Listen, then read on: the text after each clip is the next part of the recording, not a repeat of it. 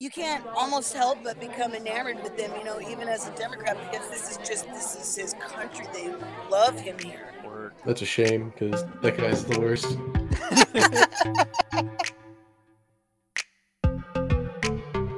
Hello, everyone. Welcome to another episode. I'm your host and moderator, Anthony Strain, and today I'm joined by Art Black, How's it going, everybody? Mateo DeGaulle, Hey, what's up? and with special guest Elizebeth Andrews. Yo, what's up? And we are Crowdsourced Politics. On today's episode, we'll be discussing Mitch McConnell. Our top political priority over the next 2 years should be to deny President Obama a second term.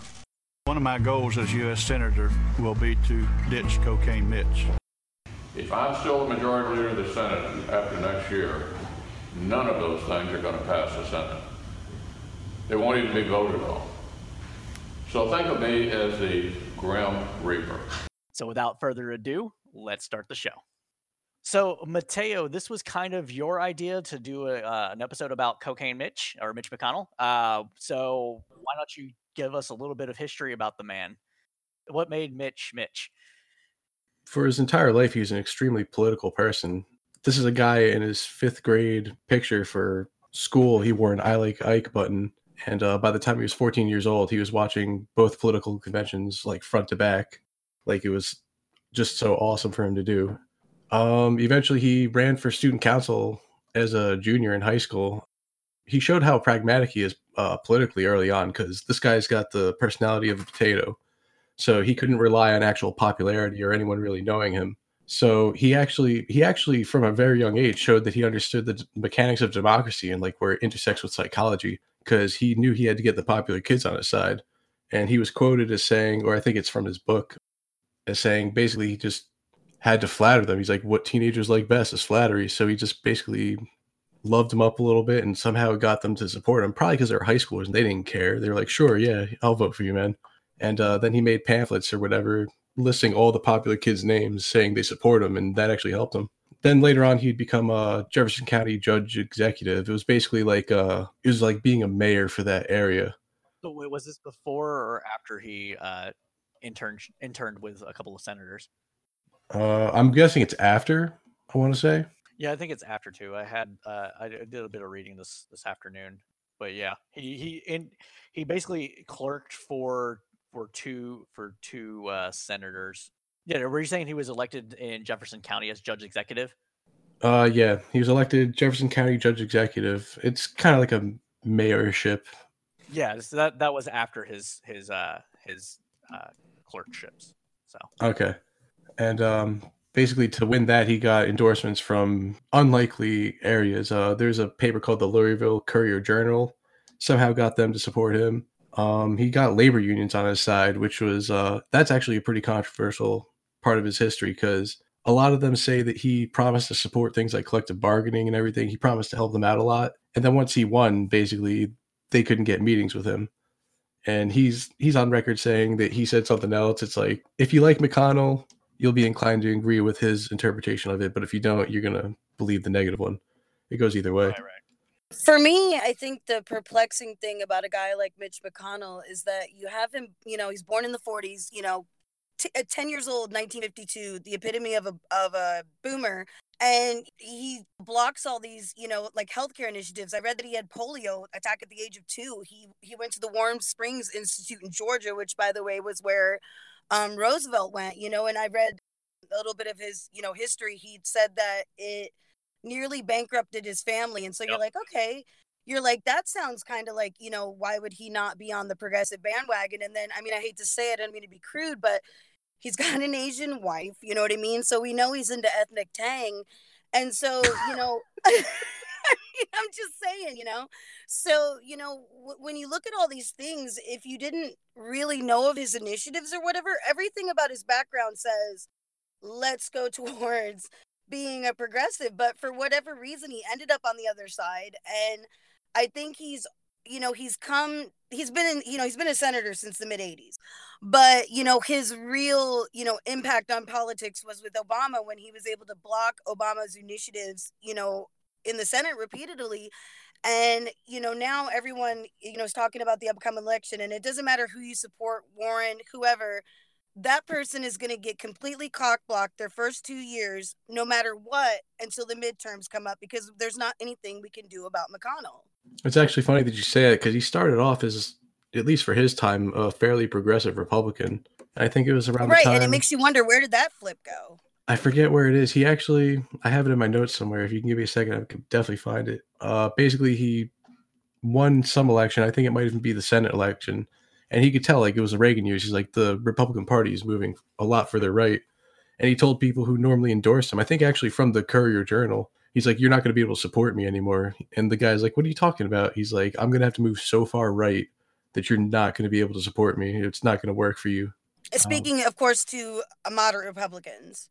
If it was a Larry Kerrville journal, I think Courier-Journal, I think they were normally actually Democrats, which is, it was weird. Like I said, McConnell came into the scene almost seeming kind of middle ground. Right, and shifting to the right progressively more over the years. Yeah, and that's just also more of his pragmatism there. He's like, all right, that's where the Republicans are going. That's how I win. He didn't care about as much, maybe his personal views as much as he cared about having power, it seems. No, definitely.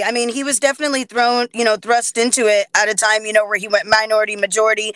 And, he's got a lot of pressure on it, because right now the Republican Party, for fuck's sake, excuse me, there's nobody running against Trump. He is literally running unopposed. And so when you look at a guy like Mitch, and he's got to consider what's going to happen when he goes back to Kentucky. If he doesn't do everything he can to block the impeachment, he's going to have a real tough time getting reelected in Kentucky. Right. That's hilarious too about Mitch McConnell, because he's like one of the least popular senators like at all, and somehow he keeps winning in Kentucky. Yeah, the Kentucky people, Yeah. at least Kentucky Republicans like him. He is their guy. He's just got such a bad approval rating. I wasn't aware that he had such a poor approval rating. Because the guy's been getting reelected since 1985. Isn't he, like, if I'm not mistaken, isn't he, oh my God, one of the longest serving members of Senate? He won like 6 elections or something. Like, it's back to back. It's just insane. The guy, that's why he gets a lot of credit for being such a savvy operative. Because, Right. Look at him. Like I said, the guy has the personality of a potato, but he's thriving in a world where basically you have to at least pretend to be charismatic to get somewhere. I think one of the interesting things about his history that I don't think was mentioned, I accidentally had some computer issues. I don't know if you actually mentioned or not, was that he actually supported the Civil Rights Bill. Like, as a young college Republican, he was talking about property rights and how property rights don't circumvent, people's rights. He voted for LBJ in the 1960s, not Barry Goldwater. And one of his idols is a civil rights senator, John Sherman. See, and that's kind of funny because while he was doing that, Hillary Clinton was working for Goldwater. So that's kind of interesting. Yeah. People change over years. Like I said, a lot of it is calculation, and he made the pivot purposely.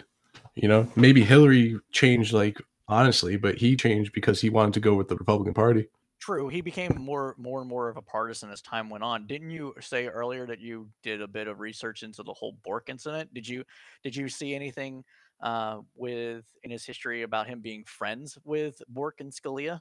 I believe he loved Scalia. I don't know much about his relationship with Bork. They were both in the Federalist Society and they're big names in it. And Mitch McConnell was big in the Senate. I can't imagine they were strangers. Well, prior to his election as Jefferson County judge / executive, he filled a position as deputy assistant attorney general under Ford, and he also and during that time period he worked with Bork, Lieberman, and Scalia. So I'm pretty sure they got pretty chummy. Yeah, I don't doubt it. Definitely Scalia. So as far as the history of McConnell, just an interesting thing that I think is kind of relevant to his power base is his wife, Elaine Chao. So she is the daughter of a very wealthy Taiwanese shipping magnate. They've got a large company called the Foremost Group, which is basically like international shipping. They got married in the early 90s, and she kind of moved forward from being like a minor Reagan official to being the Secretary of Labor under Bush, and then got really deep into the whole Bush world and was well connected even into to the Sons administration. But now she's Secretary of Transportation under Trump. So, kind of like another power behind the throne. She brought in hundreds of millions, of her family as well. So, now McConnell is, tremendously wealthy, through his wife's connections. But also he kind of has these back channels, even from the Senate, into the White House, usually through his wife, who is generally, some secretary or something or other, within the actual Republican administration. So, he is definitely somebody who is, linked up with people who share his interesting talent as far as being able to get in where they need to be and be well placed. So I just think that to talk about Mitch McConnell, you always want to keep Elaine in mind as well.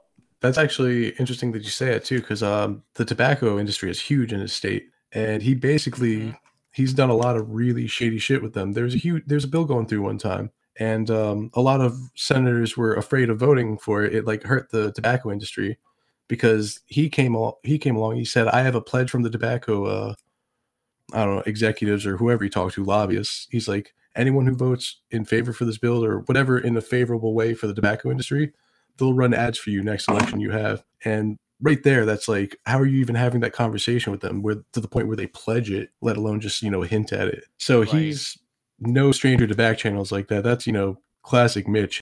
But I mean, Art does bring up, I don't know if that was Art, my bad, brings up a good point, that it does make you wonder if that was just another, political play, you know what I mean? A shield against, Classic McConnell. It's basically all he's become. That's his identity, is pretty much just a political machine. He doesn't even have to care about something. He'll just go with whatever wins. He doesn't even just sell the cocaine at this point. He just does it for fun. Yeah, exactly. He just does it because he knows he can get away with it. It's funny because his wife, Elena Chow, right? That's why he got the name Cocaine Mitch, is because there was an incident with her family's shipping company of where they got caught with 100,000 kilos of cocaine. I wouldn't say they got caught, but it was on one of their boats. Yeah, don't they sublet ships or something? Like, what's the business? Right. I would imagine today, if you run a shipping company, a major shipping company, there's probably a good percentage of dope coming through your shipping company. I mean, at least I would imagine. Points of entry in this country are just ridiculous with that. That's a whole other podcast. I was going to say, so it's not like the cartels are going to sit down with the CEO of the company and work out the cocaine shipment schedule. So that's not really a legit thing to bust somebody on. That ain't how it works. Yeah, I feel like they just rather not look into anybody renting as long as they're getting paid on time. Right. Exactly. But I mean, that is why he got the name. Oh yeah, no, definitely. And it's an awesome fucking name. Didn't he make a meme, or not a meme? I'm using that word like an idiot now. He made a picture or whatever after he won the election. He's like, "Thanks for playing." To the guy who called him Cocaine Mitch. It was basically a bunch of powder around him. Yeah. Like that probably wasn't even him, because the guy's personality is horrible, but he always has this way of making him look funny. When you've got that kind of money, you can hire people with a sense of humor. So we kind of went over his past just a little bit. When do you think it was that he went from this pragmatist kind of centrist kind of Republican to the outright rejection of anything at all that is even moderately liberal? The 1984 election. No, I wouldn't go back that far. I wouldn't say in 85. I mean, yes, when he got into the Senate, but I mean, I would never describe him as a centrist, but I would say that he was a reasonable Republican up until, Obama. And that is just literally when he just became, screw it, I don't care, I'm just going to block everything that the Democrats want to do, without, any thought. That for me was his tipping point, was Obama. Okay, Elizabeth, that's a fair point. Mateo, what you were saying 85, why do you think it was? Oh, the 84 election, after he beat Huddleston, and basically that's when he warned, I think his friend's name was Keith Runyon. That's when he was like, I'm going to tell you, man. He's like, I have to go so far right that you can't support me. Interesting. And he rode on Reagan's coattails a little bit, right? That was he pulled in the election because of the he kind of had to. Okay. Exactly. He was in that race. He was so far behind too. It was pretty crazy. All of that shit. Reagan helped him out big time. He did a lot of really bad ads. Roger Ailes was a big part of that too. Actually, there's a ton to do with that. Man, all those people just seem to be overlapping. What is up with that? So it seems like McConnell always been a very traditionalist as far as the Senate's use of power, the rules, the structure, and the procedure.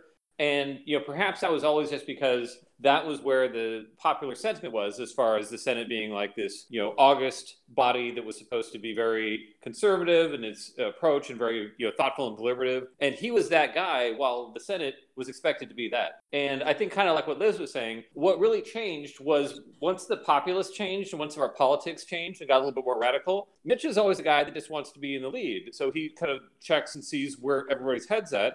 And then he becomes the leader of wherever the rest of the movement is. So I think as the country changed, he just changed how he operates. And now he's the guy that needs to do what he does to be in charge. And he runs the Senate, as a weird obstructionist, alien to totally how he operated in the past, because it's kind of what the electorate wants. You think it was kind of a timing issue rather than it being particularly Obama and how Obama acted? Yeah, I think that blaming Obama is just what people on the right do to justify, their reasons for not liking him, which are usually a lot shorter than what they claim the reasons for not liking him are. Let's just say he's black, and so basically, once they figured out where the mood of the electorate was, they're like, oh, this is kind of the way that the party's going, the way politics are going. And Mitch being Mitch, he's like, well, in that case, I'm going to be the guy that's going to be on top of whatever this new shit show is. And if this is the direction that it's going, okay, then I'm going to run it. And this is how I'm going to run it right. And it's really, he's more about being effective than anything else.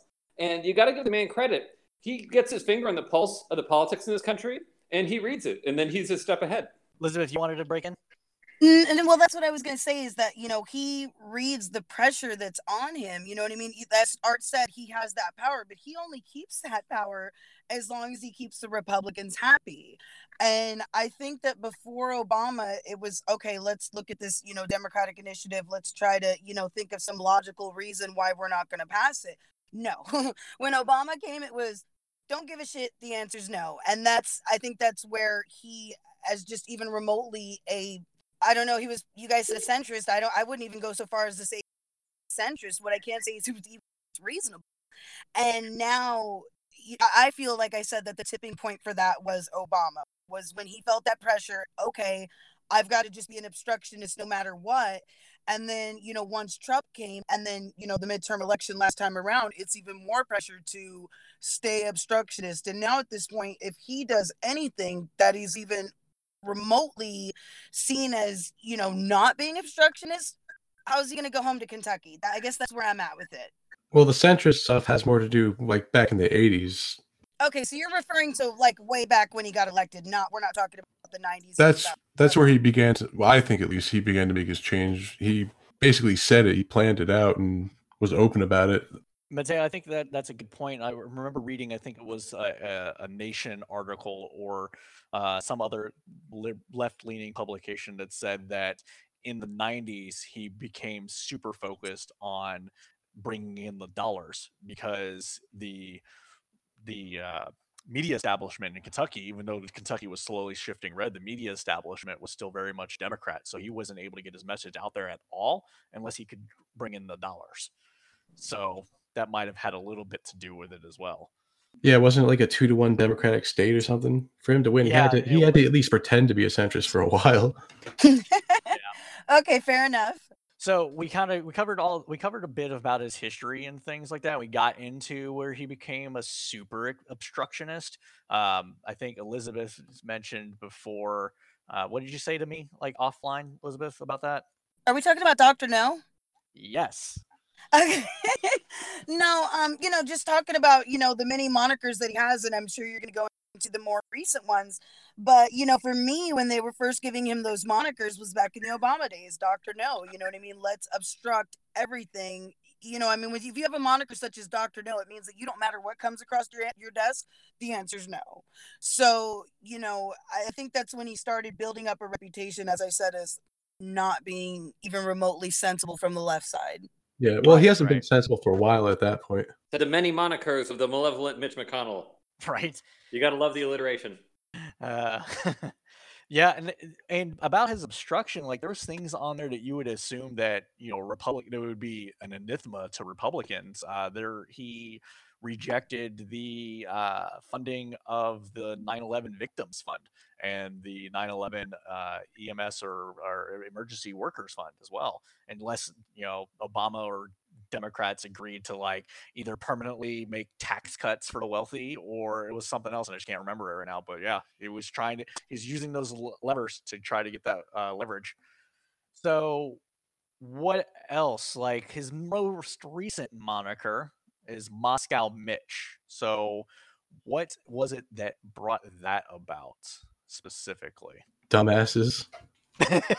Okay, That's fair. just like the dumbest thing. Yeah, that's just people trying to use this Russia. Unless there's some sort of credible evidence I miss, that's just the people who kind of congregate online doing what they do. Well, I mean, it's yes, it's definitely a Twitter kind of handle, but it doesn't have any validity at all. They're not saying that he is a Russian asset. They're making fun of it because he's refusing to fund things. You know. I think it's just people using the power of, oh my God, Russia anywhere they can. It's, I don't know. I might be missing out on something. I never really looked into it too deep, but it seemed really stupid to me. Well, so since you might not know, basically what happened was that funding came up to give states money in order to shore up their election systems, their election protection systems, and he denied it. Yeah, and he had a perfectly reasonable explanation for that, and no one listened to it. They just like, oh my God, Moscow Mitch. There's only one reason why this guy would vote against that. There's no other explanation. Oh my God. That's why it's insane, man. It's just the type of shit that I wish we wouldn't even cover on this podcast, because I feel like it's going to be not even a thing in like 5 years. I'm hoping to God it's like parachute pants. Just being an asshole in politics should go away. Yeah, it won't, though. This is kind of how we are now. And I think that this sort of name calling and all that is just, it's part of the scene. And I think in this particular case, you've got this situation with Russia that for whatever reason has not really been fully resolved. So there's this gray area between, is somebody actively working with Russia, like the whole investigation into Trump and the campaign, versus maybe are people passively okay with Russia tinkering with things if it works to their advantage. And that way they can say that they didn't have anything to do with it. They're not coordinating. There's no actual collusion, just to pull a word out of the air. But, I think that's the problem, is that there's a lot of stuff that can happen in life where you don't really have to get involved for it to benefit you. And you can't really say that you're working with them because you're not. There is no like Moscow Mitch connection, like he is, sexting with Putin late at night. It's not a thing. But maybe he's not really pushing back that hard against Russian interference because they kind of perceive it'll benefit them. I can agree with maybe, definitely maybe. Who knows? I mean, especially with Mitch McConnell, he's not exactly known for being the most ethical guy. Like, even the appearance of ethics is something he doesn't care about. He's argued in favor of accepting gifts, like blatant gifts. Again, with the tobacco industry, he got a huge argument with John McCain. He actually challenged him to a debate on the floor because McCain was trying to get rid of a lot of these things that he openly supported, like gifts from companies and lobbyists. And he's like, well, who here is corrupt? You're saying it's creating a corrupt system. It's like, who is actually corrupt? And he was trying to trick McCain into naming a name to make McCain look bad. And at first, McCain knows what he was doing. He didn't take the bait. And then after a while, that tobacco story I told you about earlier, all of a sudden McCain starts implying that. And basically, it was actually a really awesome point in Senate history. Basically, he was like, "You, man, you're the corrupt one." Dun, dun, dun. It was like a very polite, senatorial manner. It's a really cool story. Done in a way that he couldn't get censured. Yeah, especially because he was holding back. He's like, "Nah, man, I don't want to point people out." He's like, "This isn't what I'm trying to do. I'm trying to change a system that can easily lead to corruption. I don't have to call someone corrupt." And then eventually, McConnell didn't back down. So he's like, "All right, buddy, you're the one." Yeah, McCain-Feingold, he was definitely against that for sure. But yeah, as far as what he did with that, it's so hard to say his motivations. I mean, it's like I said, though, it wouldn't be surprising if he really was like, well, it's helping me out at the time, so I'm going to let it slide. But also, I really do believe he doesn't think the federal government should have that much control over state elections. He's a states' rights guy underneath it all. He does have at least plausible deniability. That's fair. That's a fair point, Mateo. So what else? The big giant elephant in the room, of course, is the impeachment and the Senate trial, where McConnell's like, "I'm not an impartial juror." Wait, the impeachment? Don't you mean the sham impeachment? Oh, the sham impeachment, of course. Over a perfect phone call. Well, the phone call was so good. Did they not know how good it was? Well, that's actually a really interesting point as far as the Republicans' defense about all this.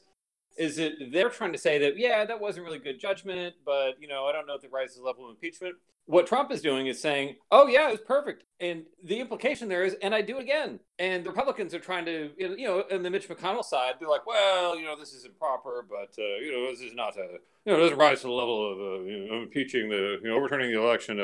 It's just funny because McConnell tries to play this straight man to the extent that he can, but then when he can, he's like, well, fuck it, I'm just going to do whatever. And he just laughs. So it's funny because you have this element like the Trumpist side who they don't care. They're just going to say, it was perfect. It was good. Fuck you guys. And McConnell tries to keep as much decorum as he could afford right up to the point where it doesn't work. And then he just shrugs and goes, Like his main goal is basically just to fill the court with as many just like federal society judges as he can pretty much. Yeah, it seems to be his number one concern. Yeah. And I think he's definitely a master of the Senate. He does a lot and he deserves credit for it. But at the same time, like that Garland move, that wasn't as savvy as people try to make it out to be. That just played out really well in his favor. That's like high risk, high reward, almost like you just got super lucky and people want to call him a genius over that. I don't think that's a fair characterization at all. So you would say that it was his die cast moment, Mateo? Oh yeah, even he would say it. He said that was the most consequential. Like, he's not wrong to say it was the most consequential decision in his tenure, but at the same time, like, the odds were so against him. Nobody thought Trump was going to win, and even if Trump won, Republicans were scared of what type of judge this guy would even nominate. And Mitch McConnell just kind of rolled the dice on that one, and it just happened to play out. I mean, Merrick Garland was what the Republicans would have loved to have. Like, Obama was just basically like playing into every one of their moves. And even then, he's like, nah, man, I'm just going to risk getting Hillary Clinton's pick, because at the time, it really did seem like Hillary Clinton was going to win the election. Yeah. So for him to just like kind of get credit for that, like, don't get me wrong. Sure. I mean, you took the family life savings to the racetrack and won. I mean, but at the same time, it's like, how much of a fucking genius move really was that? For sure. I think we would be remiss, though, to talk about impeachment. So what do you think has his strategy been in that regard? I can't believe I forgot to say stable genius to that last point. Oh, stable genius. That's the kind of genius. No, but as far as impeachment, I think that, Mitch understands the Senate better than most people alive. And, where he's coming from is kind of uncharted territory for most of us. But I think for him, it's a lot more straightforward. He counts votes. He understands the dynamics and what people can be pushed to do and what they're not going to put up with. And I think from his position, it's all about, literally positioning, where he stands, what troops he can command, and what the other forces can bring to bear. And that's how he really approaches everything. From the impeachment side, I think that he's got basically two things going on. And one is that they bring this to bear, and they have a vote, and they make it go away. And the other is that he might have some Republicans to defect for the purpose of bringing in witnesses. If that happens, he's got another problem where basically he's going to have a lot of pressure to then bring in not just John Bolton, but Hunter Biden. I mean, so there's different ways that this could play out. But I think that he's really game with them both out, and he'll be fine either way. I think his preference is to sweep it under the rug and make it go away. But I think that if the other eventuality happens, then people will be surprised at how ready he is for it. That's a fair assessment, Art. I think he wanted to push it through as fast as possible, and like an idiot, he just blurted it out, made it totally public. He had a rushed impeachment on his hands that he could have easily played to make the Democrats look, just haphazard and maybe even a little unprofessional. And what does he do? He's like, I'm not an impartial juror. It's like, why would you do that? There's a saying for that probably that would just capture it so much better than I could explain with words. Yeah, so he blew his whole strategy up. I think he just wanted to, like you said, sweep it under the rug, but due to his own whatever reasoning, because I would assume he's smarter than that. He just totally blew it. He shot himself in the foot. His mouth got ahead of his brain, huh? Yeah, like, I mean, he didn't go as far as Lindsey Graham, but he's pretty goddamn close. That's another one. It's like, why would you do that? Like, why would you? I don't feel that he is that stupid. I don't believe for one I don't second. think he is stupid. What he did I was don't stupid. think for one second he didn't know what he was doing. He is under an immense amount of pressure to do whatever he can to stop the impeachment, up into the point of basically saying, I'm not going to do this the right way. I mean, that's like, to preemptively excuse yourself and basically say, I'm not going to be an impartial judge. I mean, how can you even do that?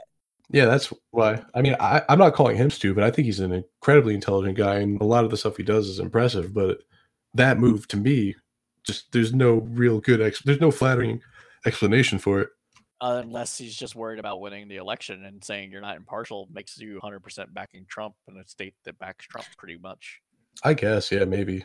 But I feel like these people should worry more about how history reflects on it. Well, that's exactly what I'm saying. Is that at the bottom of at the end of the day, he's got to go back to Kentucky and get reelected, and so everything that he's doing, there's a lot of pressure on him. And right now, the Republican Party is 100% behind Trump for the most part. So anything you do, that's seen as not in support of President Trump is going to really affect you personally at election time if you're a Republican politician. At least Kentucky Republicans are 100% behind Trump.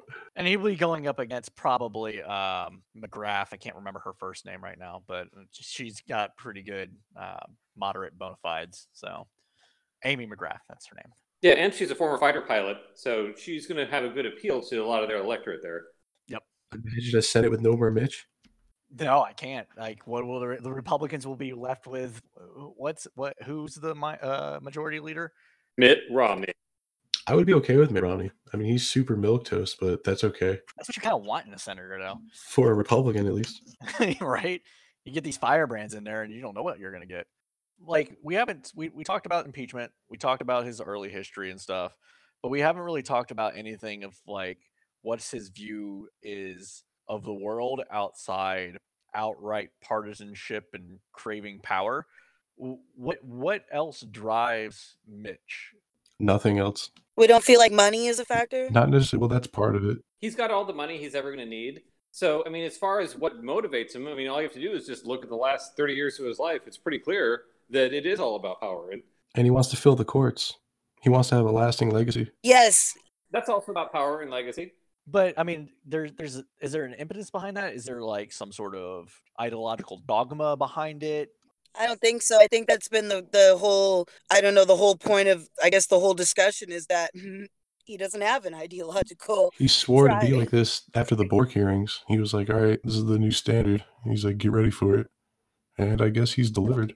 So, I mean, like, I'm just went through some of his history, some of his opinions on foreign policy and stuff. And I'm not seeing anything that stands out particularly egregious. Pretty standard Republican fare for supporting the war in Iraq, being a supporter of Israel, and that sort of thing. But there was a lot of controversy even in the party with his basically support for like money in politics, where even Republicans would be kind of bashful and they try to make some sort of like freedom argument for it. Mitch McConnell was just like, nah, money in politics is good. The more the better. This helps us win our elections, kind of thing. Gotcha, Mateo. Art, did you have a thing that you wanted to say? Yeah, I mean, so power is basically like cocaine in energy form. Like it's something that it alone, when you get that level of power, that is its own kind of goal, is to just keep getting that hit. And for him, he's probably not that ideological. He's just able to live according to whatever he kind of feels is right. And I think that his opinions are more or less, what you see out of his policies is more or less what he believes, but he's not hardcore about that. He's hardcore about being the guy that makes that shit happen and being the one that controls the levers of power. And he wants to get his way, but he's not like, for instance, like a Bernie Sanders who maybe has like this, generational like ideology as far as like this epic struggle between the classes sort of a thing. I think for him, it's just a day-to-day thing where he opens up the newspaper and sees things happen and be like, I think we should do this. And he is in a position where he can pull those strings and make shit happen in a way that moves history. It's going to change history books. That is just ripping cocaine daily. I mean, he wakes up with a kind of hit or the kind of thrill that most people will never even imagine. So that's why he does it. To Art's point, he probably got a huge jolt when he told Obama, you're not going to fill this Supreme Court seat during the Garland hearing or the Garland situation. For someone like him, that was probably like the pinnacle of, well, I mean, I think he even said it's like the highlight of his career or something. He saved a ton of money on Viagra that year. Does anybody have anything they would like to round this out with? I feel like we cannot wrap up a conversation about Mitch McConnell without discussing what happens with Mitch McConnell post-election. Because no matter what, we're going to have to deal with him being the majority leader for 2 years after a president is elected. No, so you don't think that the 2020 election is going to flip the Senate? I don't, and I don't think that any president is going to, anyone who's elected, I feel like we're just going to do a repeat of where we're going to have our president get in like Obama, and he's going to get cock-blocked, he or she, I'm sorry, is going to get cock-blocked. There's not going to be a blue wave in 2020. You know that. Like, it's not going to happen. And so, you know, it just, I feel like we can't wrap up the conversation without talking about what happens with Mitch McConnell after we have our next president. Well, I would assume that if a Democrat wins, it will be, you haven't even seen my final form, and it will just be way more obstruction. It will be Obama obstructionist 2.0, or should we say 5.0, since he'll be on the high horse. If it's Biden, I think McConnell would be able to work him a little too much. Are we saying this is going to be a hold my beer situation? Maybe, Elizabeth. But what do you mean, Mateo, that Biden would get worked over a bit? I think Biden kind of romanticizes the idea of reaching across the aisle, maybe almost to a fault. Okay. And McConnell's going to capitalize on that. McConnell's happy enough to really hone in on something like that. Yeah, I actually totally agree. And I was going to say that McConnell, is the kind of guy that Biden is going to want to work with just to prove a point. And McConnell will work with him because, they've known each other for, half a century. But there's probably going to be something where McConnell gets more of what he wants and Biden has to give up a lot because, like you said, he really romanticizes this idea of everyone working together. And honestly, Biden's probably not as left as one would think. So okay, hold on. Biden and McConnell have worked together before. They've worked together to extend the Bush tax cuts. I mean, this is not going to be the first time that Biden and McConnell work together. We don't have to speculate on how Biden and McConnell are going to go together because they're going to go together like PB&J because we know what Biden is. For sure. Yeah. So, I mean, we all know Biden's going to get the nomination. Biden's going to win. And that's pretty much what's going to happen is that we're going to wind up with McConnell, who will have, and again, I don't necessarily think that McConnell's going to be on. I think that there probably will be enough of a blue wave just to flip the Senate. But assuming that I'm wrong, which is possible, I think that McConnell is going to work with Biden, and it's not going to be great, but they're the kind of guys who are more or less on the same wavelength. They just have to be on the different parties, just as luck would have it. I forget. I think it was Mateo who said that he could, Biden could be easily worked over by McConnell.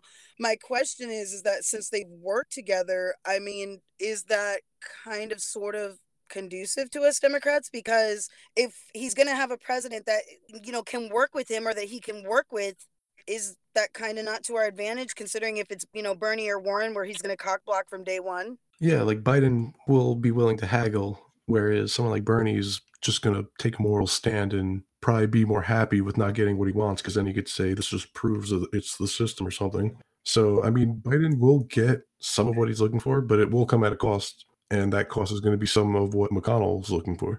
Yeah, and I don't necessarily think that Biden is a shoo-in for the nomination. Just given where the polls are at and stuff, it's possible that he doesn't get more than 40% of the delegate count. But I think McConnell will, work with Biden to get stuff that McConnell wants and block everything that we would want, or that a Democrat, a more left-leaning Democrat would want. So he's going to look a lot more like the old school Democrats for a while if Biden wins. If Biden wins, we're getting the Clinton years back. Yeah, no, not even Clinton years, like 80s Democrats, Tipper and Gore. I mean, third way. I think third way. I feel like Clinton was in the closet so much more right than we think he was. So I guess that's why I attached that to those times, He was the master of triangulation. But look, assuming Trump loses, you're also going to have a different type of Republican. So you're going to have people that are going to have different pressures. You're going to have the Senate that's going to have a different kind of electorate leaning on them. And you're going to get a little bit more of that old school, like guys who are willing to cross the aisle and do deals just to make shit happen that we don't have right now. Like we're kind of like hyper like Al-Qaeda radicalized right now. Like these guys are like suicide bombers in the Senate. Like they're going to get what they want or they're going to blow themselves up. Like I don't care. But I think that once you edge back off of that a little bit, and especially if the narrow or the balance of power narrows a bit, then you could have a couple of people in the middle, like like Murkowski or Collins or whoever, who could get real volatile and maybe go back and forth a bit. And suddenly you get a different kind of legislation come through. It could be a weirdly different vibe in just, 1 year. Great point, Art, but sadly to say, we are out of time. I know that all of you liked what you heard today because you listened to the end of the episode, so be sure to hit that like button, subscribe, comment on our episode, and share with your friends. And as always, keep your head up through the political storm.